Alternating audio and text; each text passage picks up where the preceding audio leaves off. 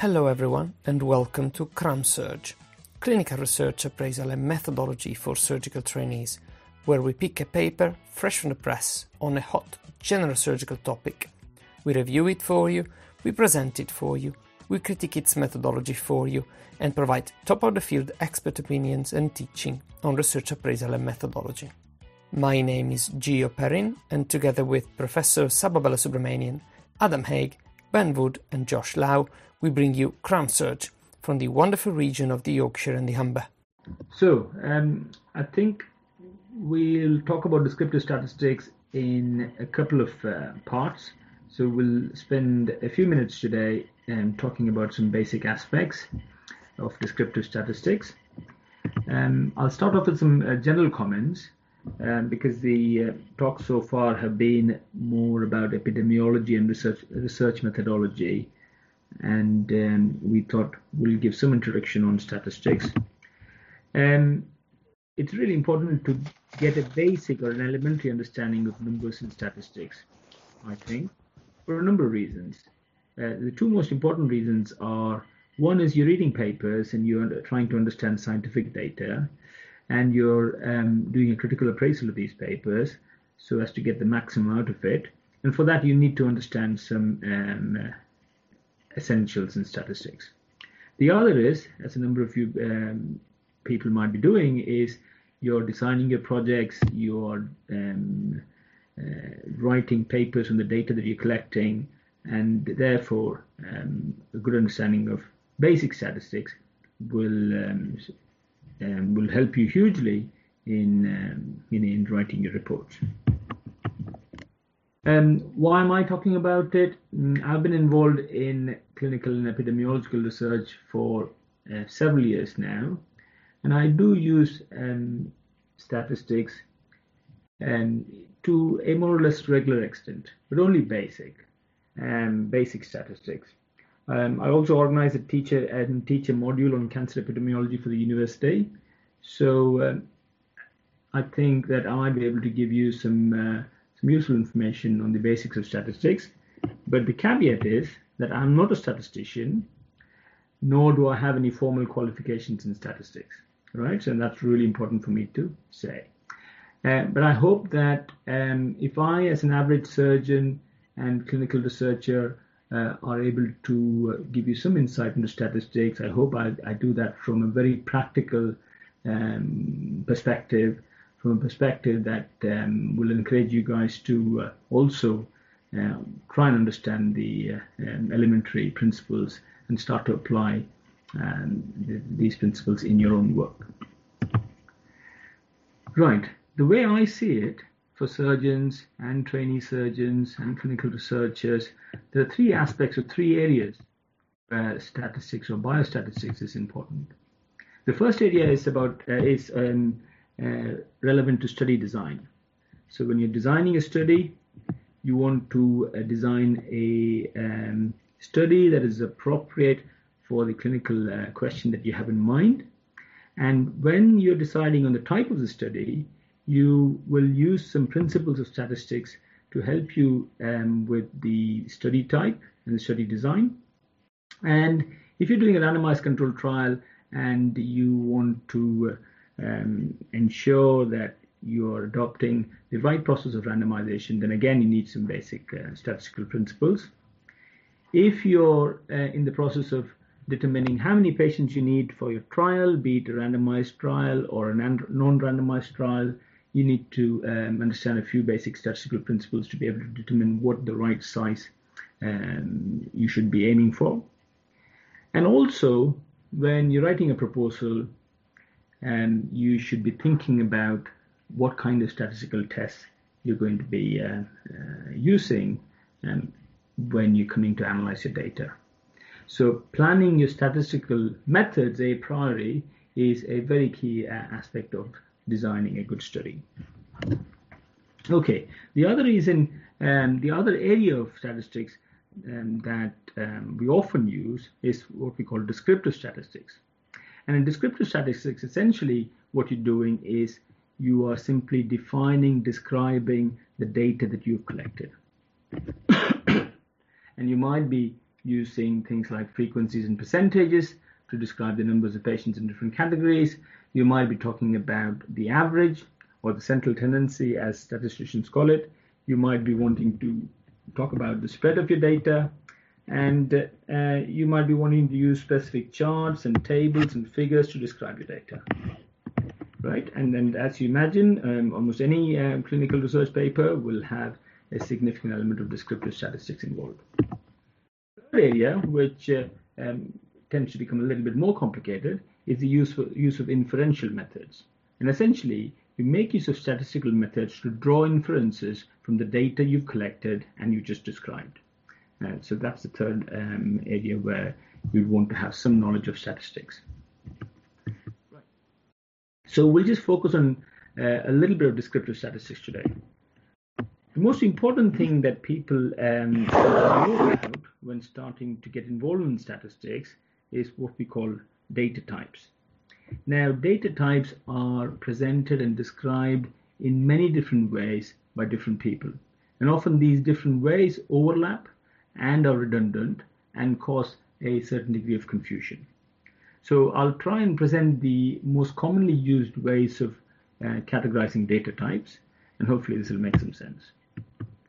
So the first sort of categorization, if you like, is dividing data into categorical data and measurement or scale data.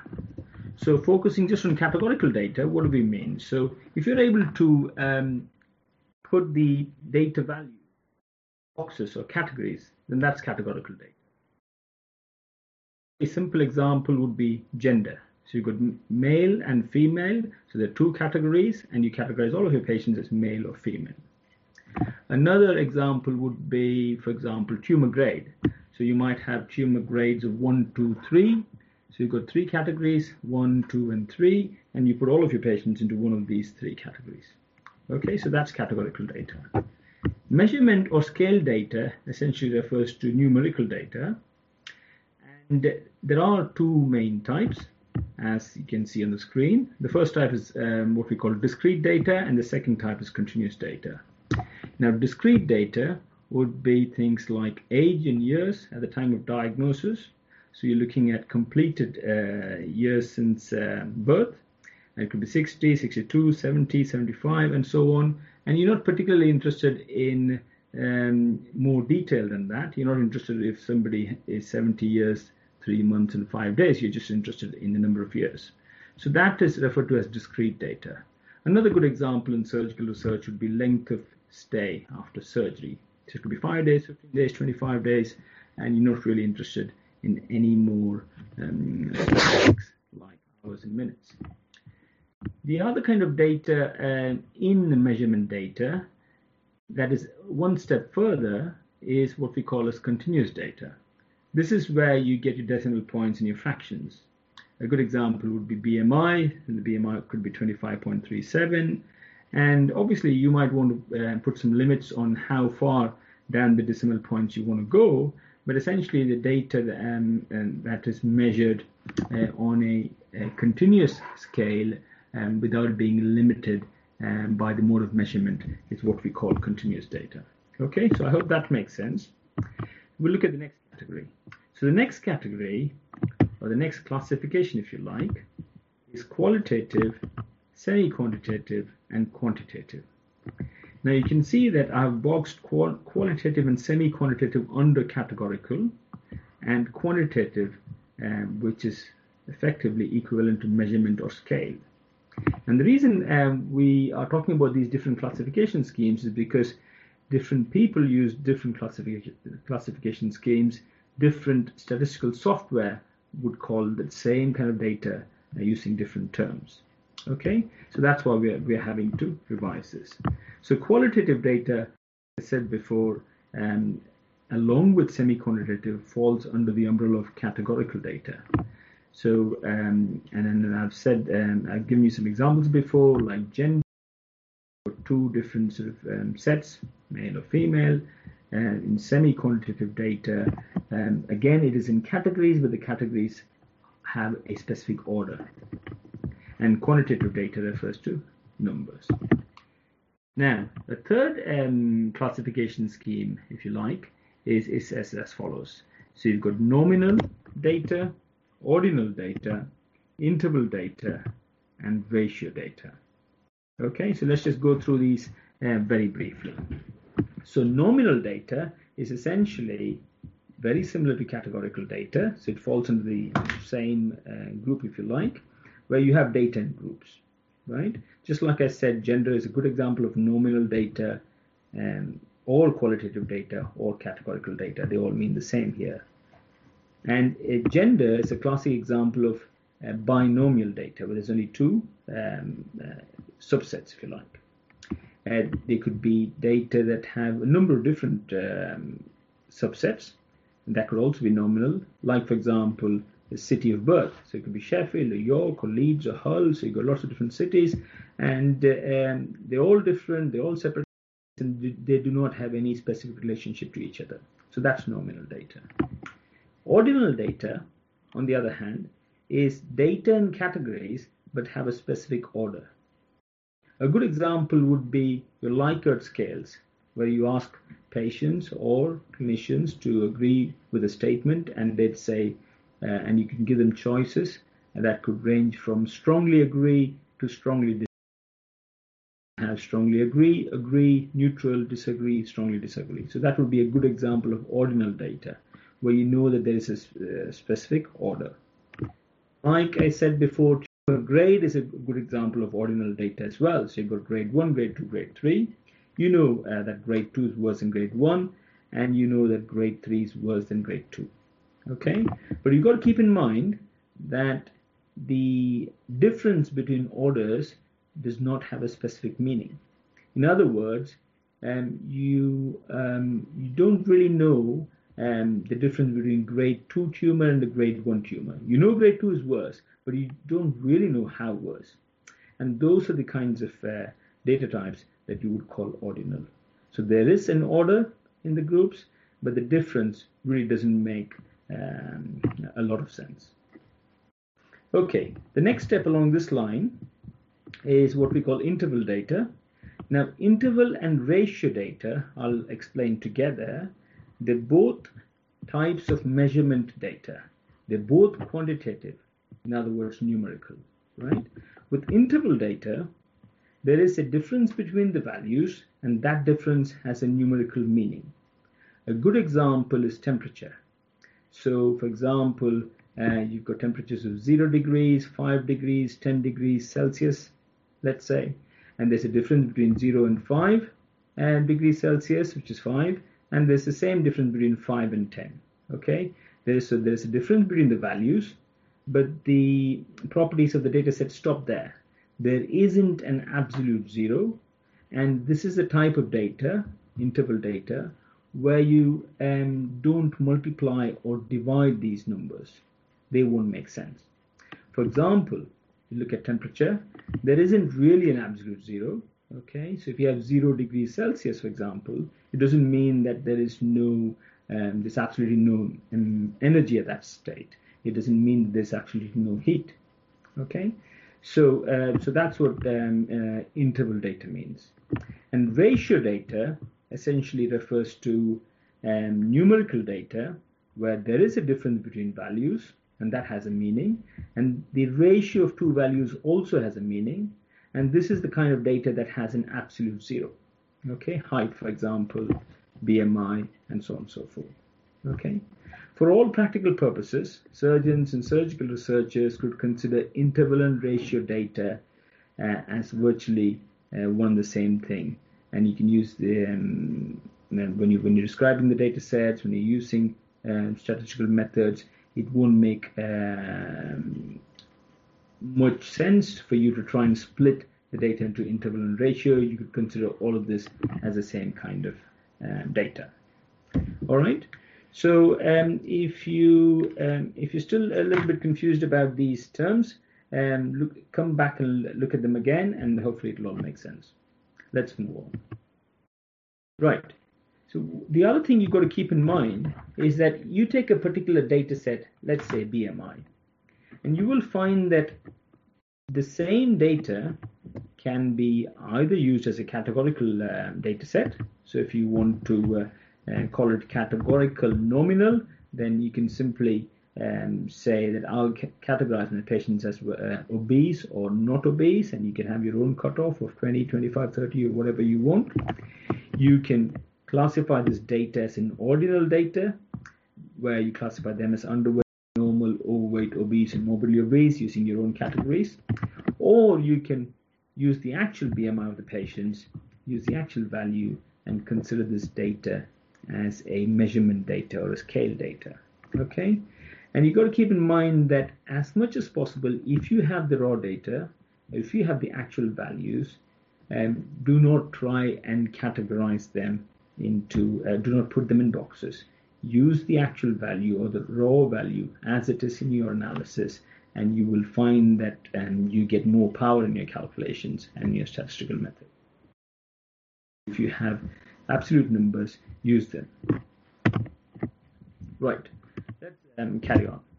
So if you have data that we've called nominal or ordinal data types, such as gender, type of cancer, extent of surgery, and so on, it's fairly straightforward to describe them. So you describe them as frequencies, or percentages, or both, ideally both. So you want to say how many male, how many female, and the percentages, right? So that's pretty straightforward.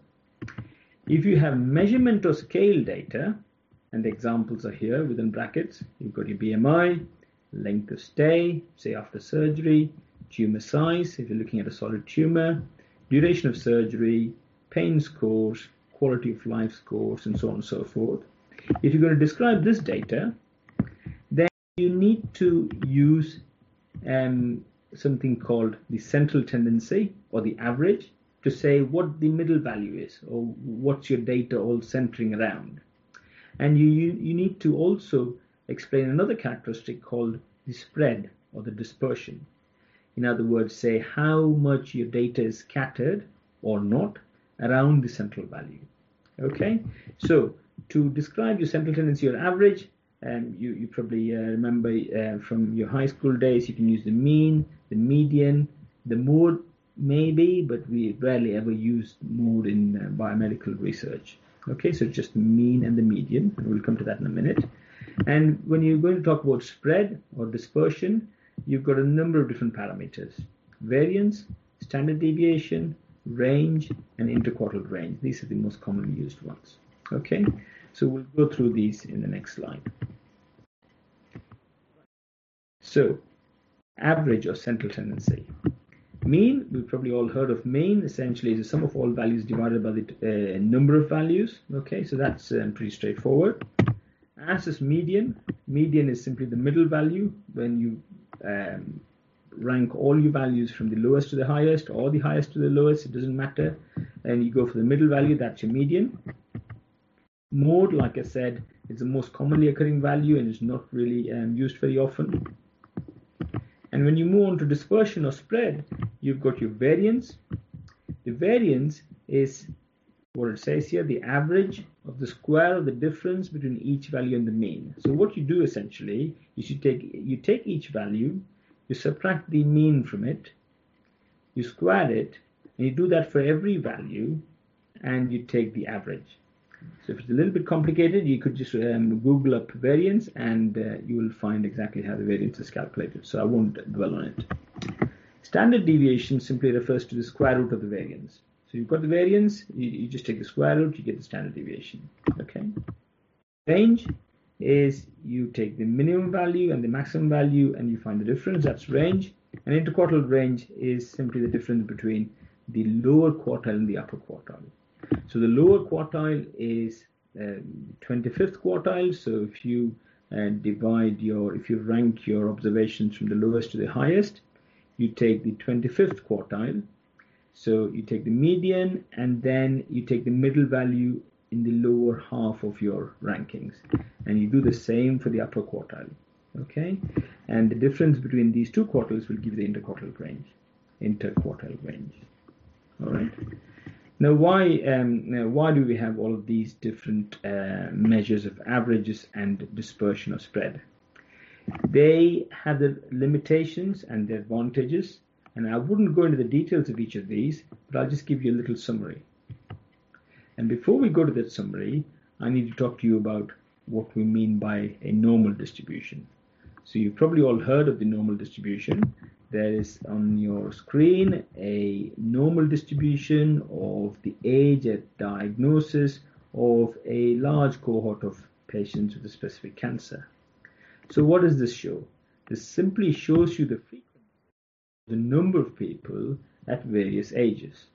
Okay, so as you see on the screen, if you plot a histogram, and that's what this is, a histogram, which is where you take intervals of ages, and here you can see the intervals on the x-axis, 40 to 45, 45 to 50, and so on and so forth, and you plot the number of patients in each interval. Then you have a bar for each interval, and you then take the middle of these bars and you join those dots, and you get what we call the distribution, the frequency distribution. Now, if the frequency distribution is normal, then that's got some important attributes for you to keep in mind. So that's important for you to know if your data set follows a normal distribution or not. Now, normal distribution is also called the Gaussian distribution, or simply a bell-shaped curve. And to call a specific frequency distribution normal, it needs to fulfill certain key properties. The first thing is that there has to be some kind of symmetry, an approximate symmetry at least, around the central value. The central value, or the average, or the central tendency, let's say is around 60. You want to see some symmetry, or the distribution of the data on either side of 60 need to be fairly symmetrical. Okay. The other thing in a normal distribution is that you shouldn't really have any or many extreme values. Okay. And the last point to keep in mind is that if you calculate the mean, median, and mode, they should be very, very similar, if not identical, in a normal distribution. Okay. So these three properties are followed or ticked, then you can say that your continuous or measurement data follows a normal distribution. All right. Okay. Now you can use mean and standard deviation in a normally distributed data set to estimate the frequency or the number of observations within a certain range.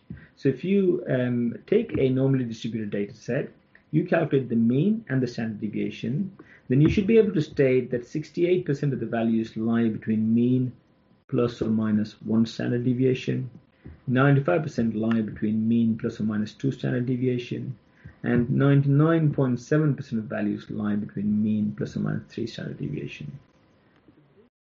People to determine or to make an assumption that the data is normal. So people will typically look at the mean, median, and mode. If they're fairly similar, they might look at how many values lie between mean plus or minus 1 standard deviation. If it's around 65, 68, 69, then they'd be happy. And also look at the histogram. So the histogram looks reasonably normal, then they'd accept that something is normally distributed. Obviously, you can be a bit more picky, and you can say, how can I say for sure? Then there are some statistical tests for normality that you can use, but that's outside the scope of this talk. Right. So going back to how you describe measurement or scale data. So we've talked about normal distribution, and if you remember from a couple of slides ago, we talked about measures of central tendency and measures of dispersion. So for data that follows a normal distribution, remember this, the central tendency parameter that you will use is mean. You should really use the mean. And for dispersion or spread, use the standard deviation. And this is really important, and you find very often in papers don't follow these simple rules, and that just raises a question in the minds of some of the readers, or the readers with knowledge of some basic biostatistics, that if you haven't used the right parameters to describe your data, then maybe you might not have used the right statistical tests either. Okay. For data that does not follow a normal distribution, for central tendency or average, use the median, and for dispersion or spread, use the range or the interquartile range. Okay. If you spend some time thinking about it, using some example data sets, you will see that it makes sense. You will see that if you're using mean, the mean is very sensitive to extreme outliers. So if you have some extreme outliers, very low, very high values, the mean will be altered. But the median is not very sensitive to extreme outliers. Okay, and you know for a fact that in a data that you assume to be normally distributed, you really shouldn't have many extreme outliers. Okay, and in data that does not follow normal distribution, essentially you are simply ranking the observations from lowest to highest and using the middle value as your estimate of the central tendency. I hope that has given you some insight into what kind of parameters to use when you're describing different data types. Right, so we've talked about data types, we've talked about central tendency or average, and dispersion or spread as two ways of describing your data. We've just briefly mentioned what normal distribution is in the context of measurement data or scale data, which could be discrete or continuous, if you remember the data types. And we've talked about what measures to use for normally distributed data and what measures to use for data that is not normally distributed. And I guess in the next talk, we'll look at figures and graphs in describing data. Thank you everyone for tuning in and listening. Until next time, keep running your life with our surgical podcast.